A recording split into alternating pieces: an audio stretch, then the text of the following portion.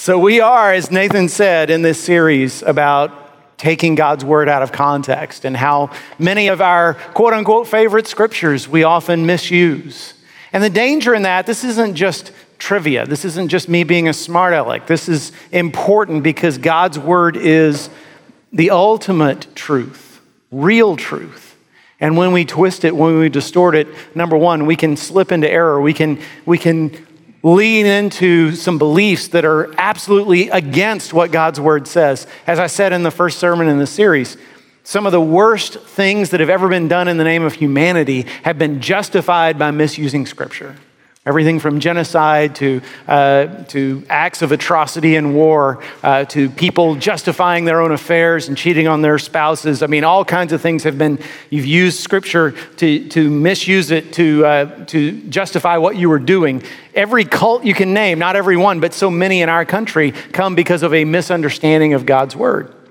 And even when we don't do that, the two scriptures we're going to look at today, Nathan shared one of them with you. The other one we're going to talk about in just a moment. Both of them, when people misuse those scriptures, they're not necessarily speaking heresy, but they are missing out on what the word actually says. They're missing out on an important message that God has for every one of us. So as he said, Jeremiah 29:11, we're getting a 2-for-1 today because I'm talking about two. Jeremiah 29:11 is the first that we're going to talk about. Some of you know this one. For I know the plans I have for you, declares the Lord, plans for welfare and not for evil, to give you a future and a hope. If you've ever gone to a graduation service at a church or a graduation ceremony at a Christian school, if you ever graduated from high school or college in the last 20 or 30 years and got a card in the mail from your Christian aunt or friend, they probably wrote this passage on there. And so we look at that and we think, okay, this is about God has a great future plan for you. Now, is that true? Well, yeah, I believe God has a plan for every person alive because he made you in his image. And according to Ephesians 2:10, which, by the way, I think that's the one you should put in your graduation cards. Ephesians 2:10 says all of us are God's masterpiece, created in Christ Jesus for good works that he prepared ahead of time for us to do. That's true, but that's not what Jeremiah 29:11 is about, as I'll show you in just a moment. The other scripture we're looking at is Revelation 3:20. Revelation 3:20 says, behold, I stand at the door and knock. If anyone hears my voice and opens the door, I will come in to him and eat with him and he with me. And that's a verse that I grew up hearing from a young age because in my church, as with so many Baptist churches and evangelical churches of that time, the emphasis was on winning the lost. And so you had to learn certain scriptures you could use as a path. I remember one of the methods I learned was called the Roman Road, where verses from Romans that help people understand how to become Christians.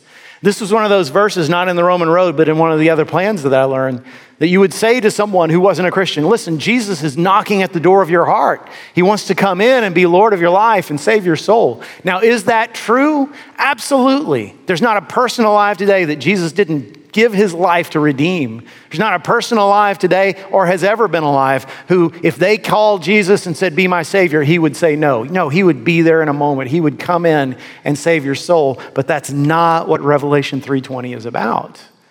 Growing up in a little Baptist church about 3 hours from here, we had a painting in our church of Jesus standing at a door and knocking. And even as a little boy, I knew that was a reference to this verse. And now that I look back on it, it's ironic that that was hanging in our church, as I hope I'll be able to show you in just a moment. So the thing that these two verses have in common is that they're both from letters written by God to specific groups of God's people, one in the Old Testament, one in the New. One group that was exiles in a strange land and felt like God had abandoned them. Another group that was very self-righteous and thought they had it all made. But both of them are from letters from God to his people. Now, some years ago, I read about a woman in New York who her husband was away fighting in Europe in World War II. He wrote her a letter to fill her in on how he was doing, and he mailed it. It made it across the Atlantic. It made it to New York City. It made it to the post office, but somehow it slipped behind a desk and was lost. And so go forward 50 plus years into the late 1990s. And finally, someone decided to replace that desk. And when they pulled it out, they found that letter all yellow and dusty, but they could read the address on the outside. And they said, let's see if this woman's still alive, if she still lives in New York. Let's see if we can find her. And give them full credit. They went the extra mile. They found this woman and they gave her the letter. Now, her husband had come home from the war and they had enjoyed a long and happy marriage, and then he had passed away some years before. And so imagine this woman getting this letter from her husband, written 50 plus years before, a husband she hasn't seen in a while. And you know what she did? She threw that letter away. I'm joking, she didn't. She immediately tore it open and read it, because wouldn't you want to know what someone had written to you all those years before? Now, even more so, you should want to know if God writes you a letter and God says, here's my word to you right now. Here's what I see in your life. Here's what's ahead for you. Here's what I'm trying to do in your life right now to get you ready for what lies ahead. Would you want to read that letter, or would you throw it away? I think I can answer for every one of you. No matter what your status in Christ is, whether you're a believer or an unbeliever, you'd want to know if God wrote a letter just to you. And that's what these two letters are. So we need to talk about the context. Remember, if you want to know God's word, you can't just cherry pick verses. You can't just read a devotional with a verse here and a verse there. You need to know, number one, what do the verses around that verse say? What is the whole chapter about? You need to ask, who was it written to and what were they going through? And you need to ask, what does the whole Bible say? Is anything that I am interpreting this verse as saying contradictory to what the Bible says? So let's look at the context of Jeremiah 29:11. Jeremiah 29 is part of a letter written to Jewish people in exile. As we shared last week, God's people throughout the Old Testament went through this cycle where they would drift away from God. They'd pay the consequences of life without God. And in the midst of those consequences, they'd call on God, and God would come back to them and say, I'll bring you back. I'll bring you home. I'll make things right. And it went that way back and forth over and over again until finally they had drifted so far. They drifted far enough that they literally lost their country. The promised land, the land God promised to Abraham and all his descendants after him, they lost it. Babylonian Empire, the strongest superpower in the world at that time, invaded Judah and conquered Jerusalem, demolished the walls of Jerusalem, destroyed the temple of God, burned it to the ground, killed many of the Israelites, and carried most of the rest off into captivity. So just imagine, you're a Jew, you think you're going to be in this land for generation after generation until the Messiah comes, and instead you find yourself living in a foreign country where they speak a language you don't understand, and they worship gods you don't believe in, and they embrace practices and customs that are so morally reprehensible to you that hundreds of years later in the book of Revelation, when the author of Revelation, John, is trying to just figure out a metaphor for the evils of this world, he calls it Babylon. And you live in this country. And what are you going to do? You've been carried here against your will. Well, there were two different schools of thought among the Jews.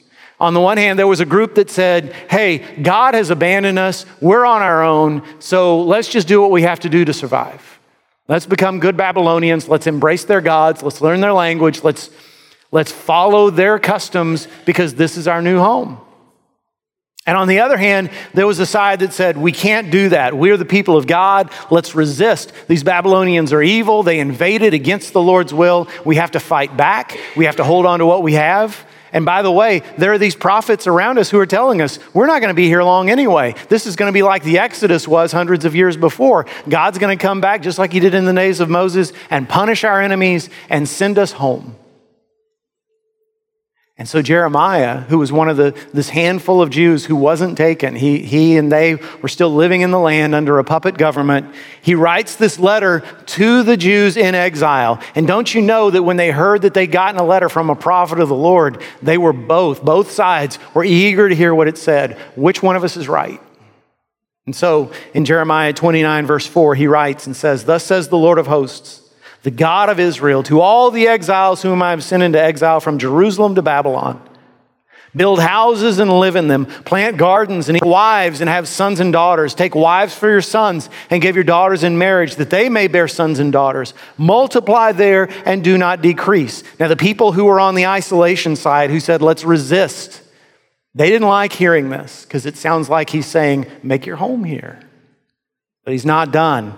He says in verse 7, but seek the welfare of the city where I have sent you into exile, and pray to the Lord on its behalf, for in its welfare you will find your welfare. That's a great verse for us today as we live in a country that's becoming increasingly hostile towards the things that we believe, where you and I feel more and more like aliens and strangers in a land that used to seem like ours. What is God's instruction to us? Seek the welfare of the city in which you live. First of all, he says, I have sent you into exile. So we can't look at our neighbors and say, okay, it's your fault things are the way they are. The Jews at that time, they couldn't look at the Babylonians and say, you are evil for destroying Jerusalem. No, they recognized God did this. God used the Babylonians to take us away from our country so we would finally wake up and come back to him. It's our fault. Of course, if they would have been listening to Jeremiah and the other prophets of that time, they would have known that because they'd been warning for decades and decades, this is going to happen if you don't turn. And now they see. But now in the midst of this, these evil people around them, God says, no, love them. Be good neighbors. Prosper your city. When it says seek the welfare of the city, that word welfare, your Bible may say peace. It's the word shalom. If you have any friends who are Jewish, that's a greeting. You may have noticed they say to one another, shalom, brother. Well, that's not just sort of like hello or have a good day. Shalom is the Hebrew word for peace. And it means something different than our English word peace means. We hear peace and we think an end to a war or peace and quiet. We say, I just need, man, could you turn down that music? Can you kids go play behind closed doors? I need some peace. That's not what this word means. The Hebrew word shalom means when everything is fit right again. When the innocent go free and the guilty are punished. When the impoverished have enough to eat and the wealthy become generous. When everyone is the way they ought to be. When things are the way it's supposed to be. In other words, when you say to someone, shalom, brother, what you're saying is, may you prosper in every way. May God's blessings be upon you so that you live the life that everybody else wants to live. And Jeremiah is saying, you should seek that for your city. The people of Babylon should fall on their knees and thank me that you're here because you've made their nation better. Again, that's not what the group that wanted to isolate and resist wanted to hear, but that's God's instructions to us when we live in a culture that doesn't believe like we do. In verse 8, he says, for thus says the Lord of hosts, the God of Israel, do not let your prophets and your diviners who are among you deceive you, and do not listen to the dreams that they dream, for it is a lie that they are prophesying to you in my name. I did not send them, declares the Lord. What prophets is he talking about? The prophets who said, you're going home. The prophets who said, you're only going to be here for a little while. This is going to be a new Exodus. And now he's about to get even more specific. For thus says the Lord, when 70 years are completed for Babylon, I will visit you, and I will fulfill to you my promise and bring you back to this place.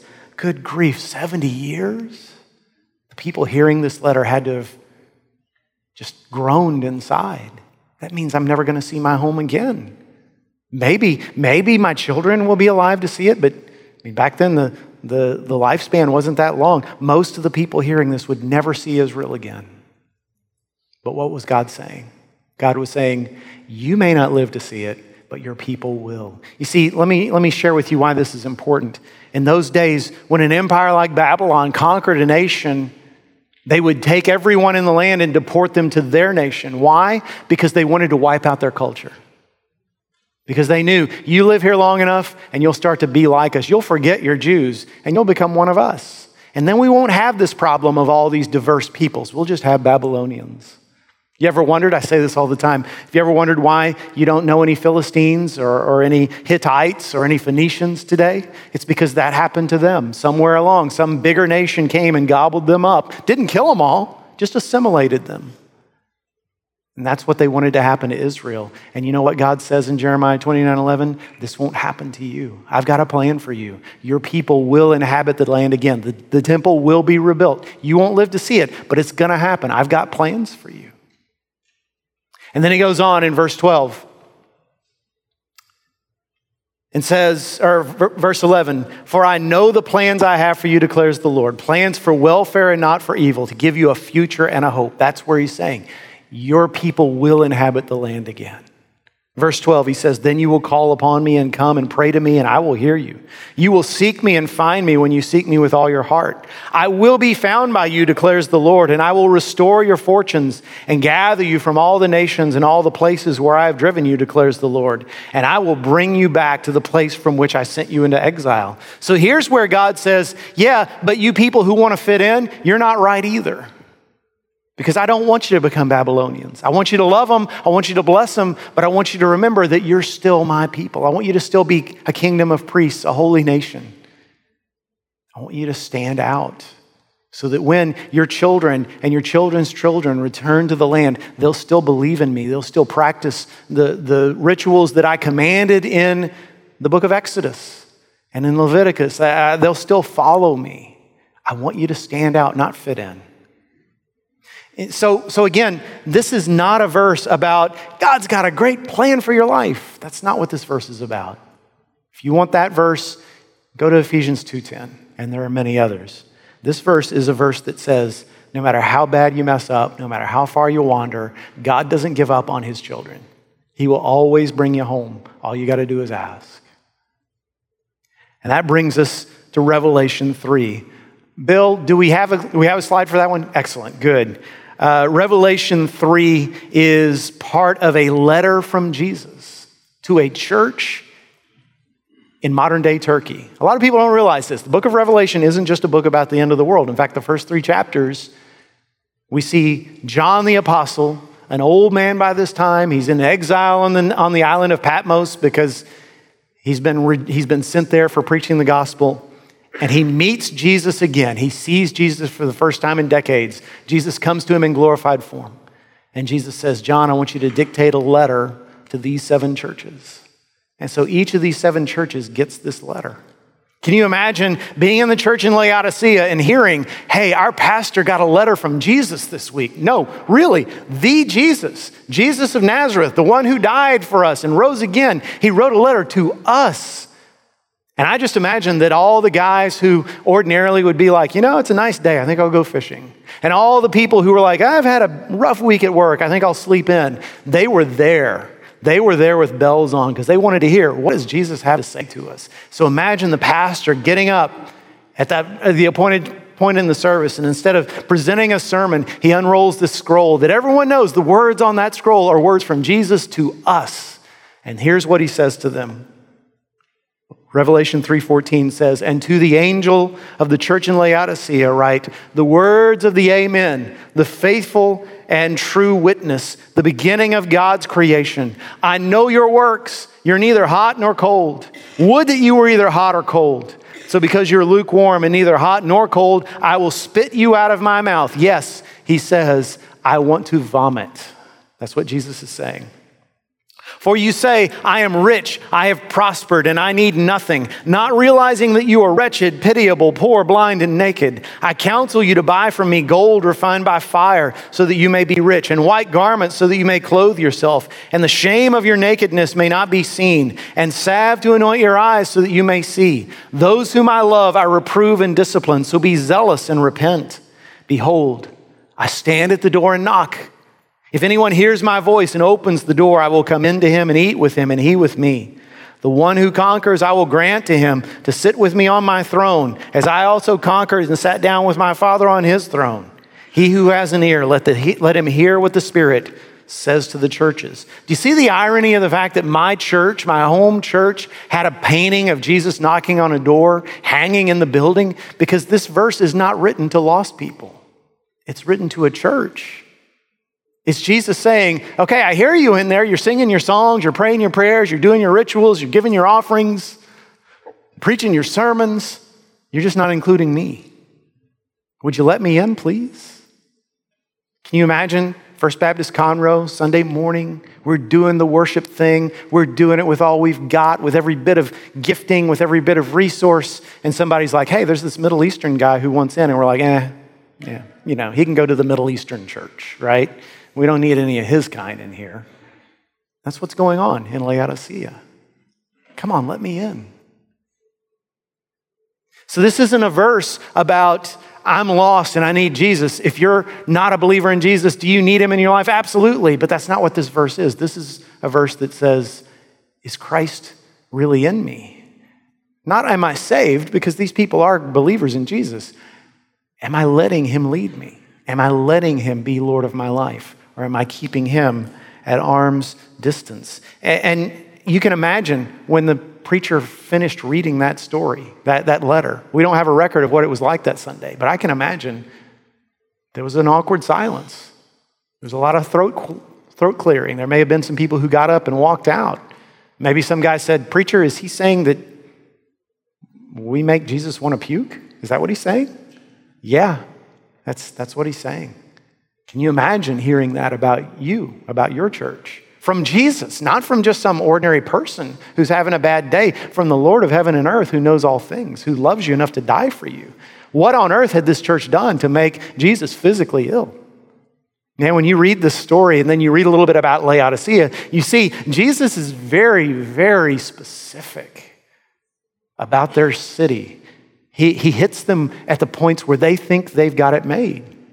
Laodicea, you see, was a city that was wealthy for that time. There was a lot of wealth there. And so you can imagine in a time where most Christians had nothing, there were probably members of that church who were well-to-do. And Jesus is saying, no, you're not. You think you've got it made, but you're impoverished, you're broke, you're bankrupt before me. You need to buy from me the gold that doesn't wear out, that doesn't fluctuate with the stock market, that can't be stolen, that doesn't rust. That city was known also for its garment industry. People would make these woolen sweaters and shirts and clothing. And so I'm sure there were people in that church that were very well dressed. And Jesus is saying, you don't understand. You walk around in your fine clothes, but you're actually stark naked. Everyone can see everything about you, and you're ridiculous. You're wounded before me. You're embarrassing the cause of Christ. Come to me and be clothed in my righteousness, because your righteousness doesn't cover you. They were also known for an eye ointment they made, a salve that you could place in your eyes if you were having trouble with certain eye irritations, and it would heal you. And he says, you're actually blind. You think you see the world accurately because you look at yourself and you see righteousness, and you look at the world and you see sin, but you don't see yourself at all. I will give you eyes to see so that you can know what's going on, what's really happening in your life, and what I desire for your life. See, the main theme of both of these passages, both of these verses, if you want to sum it up in one sentence, it's you and I don't know the truth about ourselves until Christ reveals it. We may think we do. We may think we've got ourselves all figured out. We may be very confident. On the one hand, like people in exile in Judah, we may think, well, God's abandoned me. You don't know. On the other hand, we may be like the people of Laodicea and say, we've got it good here. We're doing a good job. We're living right. And Jesus says, not so fast. You don't see until I show you the truth. And it makes you ask the question, what would God say to us? I'd love to be able to stand here and say, I have a letter from Jesus to First Baptist Conroe. Dear First Baptist Conroe, your pastor is awesome. But I don't have that letter, and that's not the way the letter would read if I had it. But I do know this. The Holy Spirit of God is here right now. And I know that not because I'm more spiritual than you are, because I can see him visibly. I know it because when God's people gather in his name, he is present. And so I want to ask you to do something. We're not done with the sermon just yet. We got a couple minutes left. But before we proceed, I want to do something you don't usually see. And that is take a moment for you to ask God to say, speak to me. For you to just say, Lord, I admit that there's things about myself that I probably don't see. There are flaws that I probably gloss over or ignore. There are things that need to change in me that I'm not aware of, so make it known to me. In other words, I'm going to give you 30 seconds of silence to literally pray, Lord, show me the truth about myself today. Will you do that? Would you bow your heads? Close your eyes. I'll give you 30 seconds to say, Lord, show me the truth about me in whatever way you want to say it, starting now.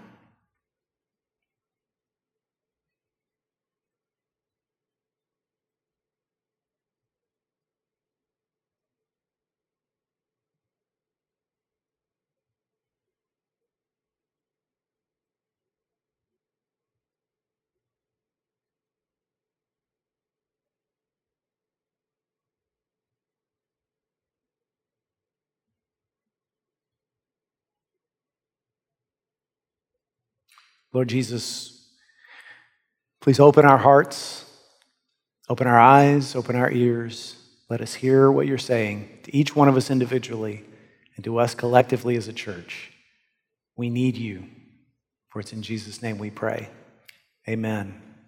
So what I want to do with the few minutes I have left, I want to think about the things we've seen in these two other groups of God's people. The three tendencies we see in them, tendencies that may be in us. I want you to ask the question, now that you've prayed to the Lord, now that you've said, Lord, show me what's really true about me. I want you to ask the Lord, is this true of me? Number one, am I guilty of isolation? Isolation, that's that group that said, okay, we're here in this godless city. Let's build a big wall around ourselves. Let's protect what we have. Those people out there are evil. They're wicked. We need to stay away from them. We need to bind together so we can protect the things that are important to us. And there's so many churches, so many Christians who fall into that category, who want to live their lives behind a brick and stained glass wall and just see everybody outside as the barbarians at the gate. When you think about lost people, when you think about non-Christians, if your first thought is they're my enemy and not my mission field, this is what I'm talking about.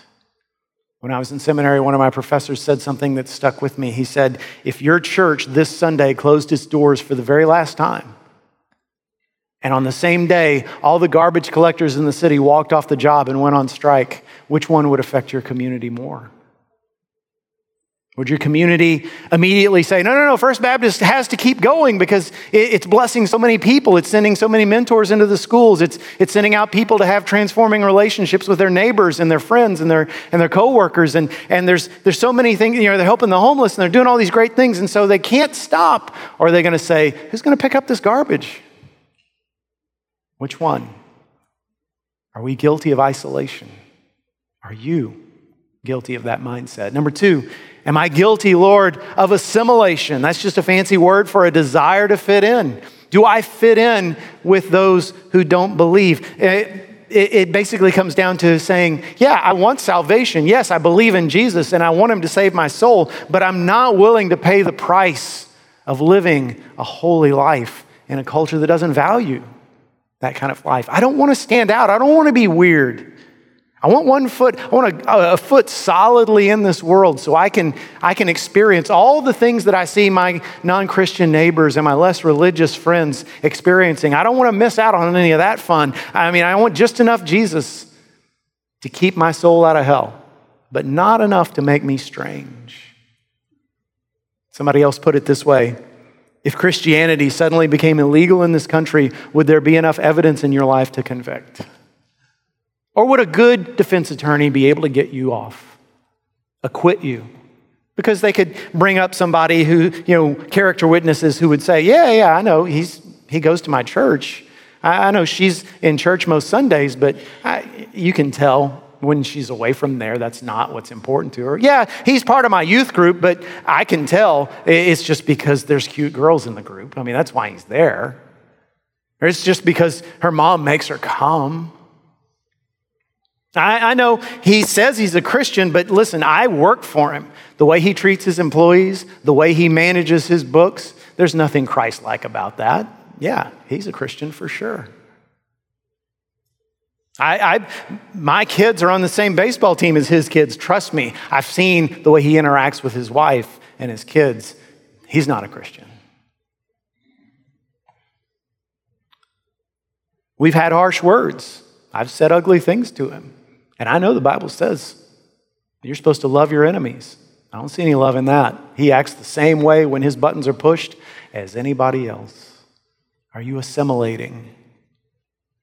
Are you standing out? Third question, are you guilty of stagnation? Stagnation means, have you stopped being a flowing river, flowing towards the truth, constantly changing, constantly growing, and you've become just a stagnant pool with film on the top of it, just sitting, never moving, never growing? Oh, there was a time when you grew. There was a time when you could say, oh yeah, I've been born again. Boy, I was such a sinner, and then God came into my life and Jesus saved me and I was transformed. But when's the last time growth happened? Have you become like those people in Laodicea, lukewarm before the Lord, infected with mediocrity, content with where you are? Because God never stops moving. Trust me, Jesus loves you just the way you are, but he loves you way too much to let you stay that way. You can bank on that. And if you want to know whether you're guilty of stagnation, ask yourself the honest question, when's the last time that I learned something new about Jesus that was so profound that it changed the way that I worship? When's the last time that I literally wept before God because of my sin?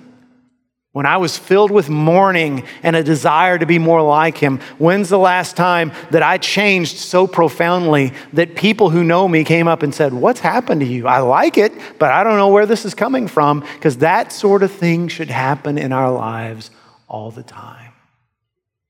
We should be coming to him on a regular basis saying, Lord, I need you. This is something that I can give the people who raised me, the people I went to church with as a child, so much credit because they taught me about Jesus. They're the reason I got saved. They discipled me. They ordained me into the ministry. One thing they didn't teach me, and it's not their fault. This is just not something that was preached in evangelical Christianity back then, is that the gospel isn't just for your initial salvation. You don't just need the gospel so you can come to Jesus and be saved. You need it every single day. The gospel is, I come to Jesus on a regular basis and I say, Lord, there's still a lot of anger in me. There's still a lot of fear. There's bitterness. There's love of the things of this world. There's spiritual mediocrity and contentment and that laziness. And Lord, I need for you to clothe me in your righteousness. I need for you to give me the wealth that doesn't wear out. I need for you to give me eyes to see myself through your eyes to see my neighbors as they really are and to love them the way that you do. I need to start every single day in the gospel of saying, I need your grace to change me. Because when you stop doing that, that's when your life grows stagnant. See, here's the good news. One of the things I love about this country is we're a nation of immigrants. My own heritage is I'm about 2/3 English and a third German. That name Burger didn't come from nowhere, right? And my ancestors brought their cultures with them. And so did yours. And they brought culture over from Italy and from South America, from Mexico and Central America, from Asia, from all the nations of Europe, from every country on this earth came to this country. And it's one of the things that makes our country great. It's one of the things, on another note, that makes our language hard to learn. Because English is an amalgamation of all these different languages all crammed together very awkwardly. None of the rules apply. But on the other hand, man, it gives us some good food, doesn't it? One of the great things about living on the outskirts of Houston is within an hour, you can have virtually any kind of cuisine on earth. Of course, we seem to be partial to the cuisine of Mexico, right? So there's a lot of that in our neighborhood. But if you want Vietnamese noodle soup, if you want lamb kebabs, if you want whatever, you can get it. Because every immigrant who came here brought some of their culture with them and made it our culture. And Jesus is the ultimate immigrant. Because when he came into this world in the flesh, he was an immigrant from the New Jerusalem, from the kingdom of God. And everywhere he went, he brought that kingdom with him. And when he saw somebody who was blinded, he gave them sight. When he saw someone who couldn't walk, he got them up on their feet. When he saw someone who had died, Jesus was the worst thing in the world for funeral directors, right? He broke up every funeral he ever attended.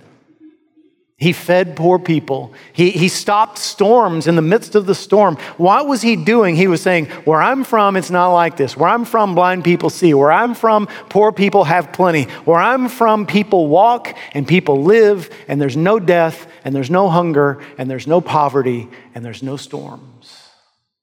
Don't you want to live with me? Don't you want to go to that city? And then in order to make it possible, he died on a cross to open that door so that any one of us could emigrate with him. And 3 days later, he rose again. And that power that raised him from the dead can transform your life today. That power that raised him from the dead is the power that he wants to place in us to transform others. to get involved in their lives, to change their lives. That is the answer.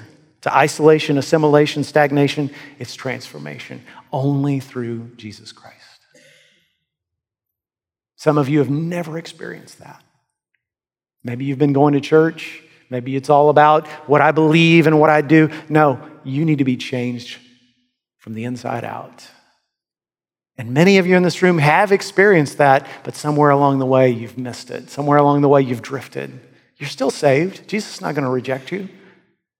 But you're missing out on the life you've been called to live, the abundant life Jesus died to give you. Come to him in humility and be transformed today.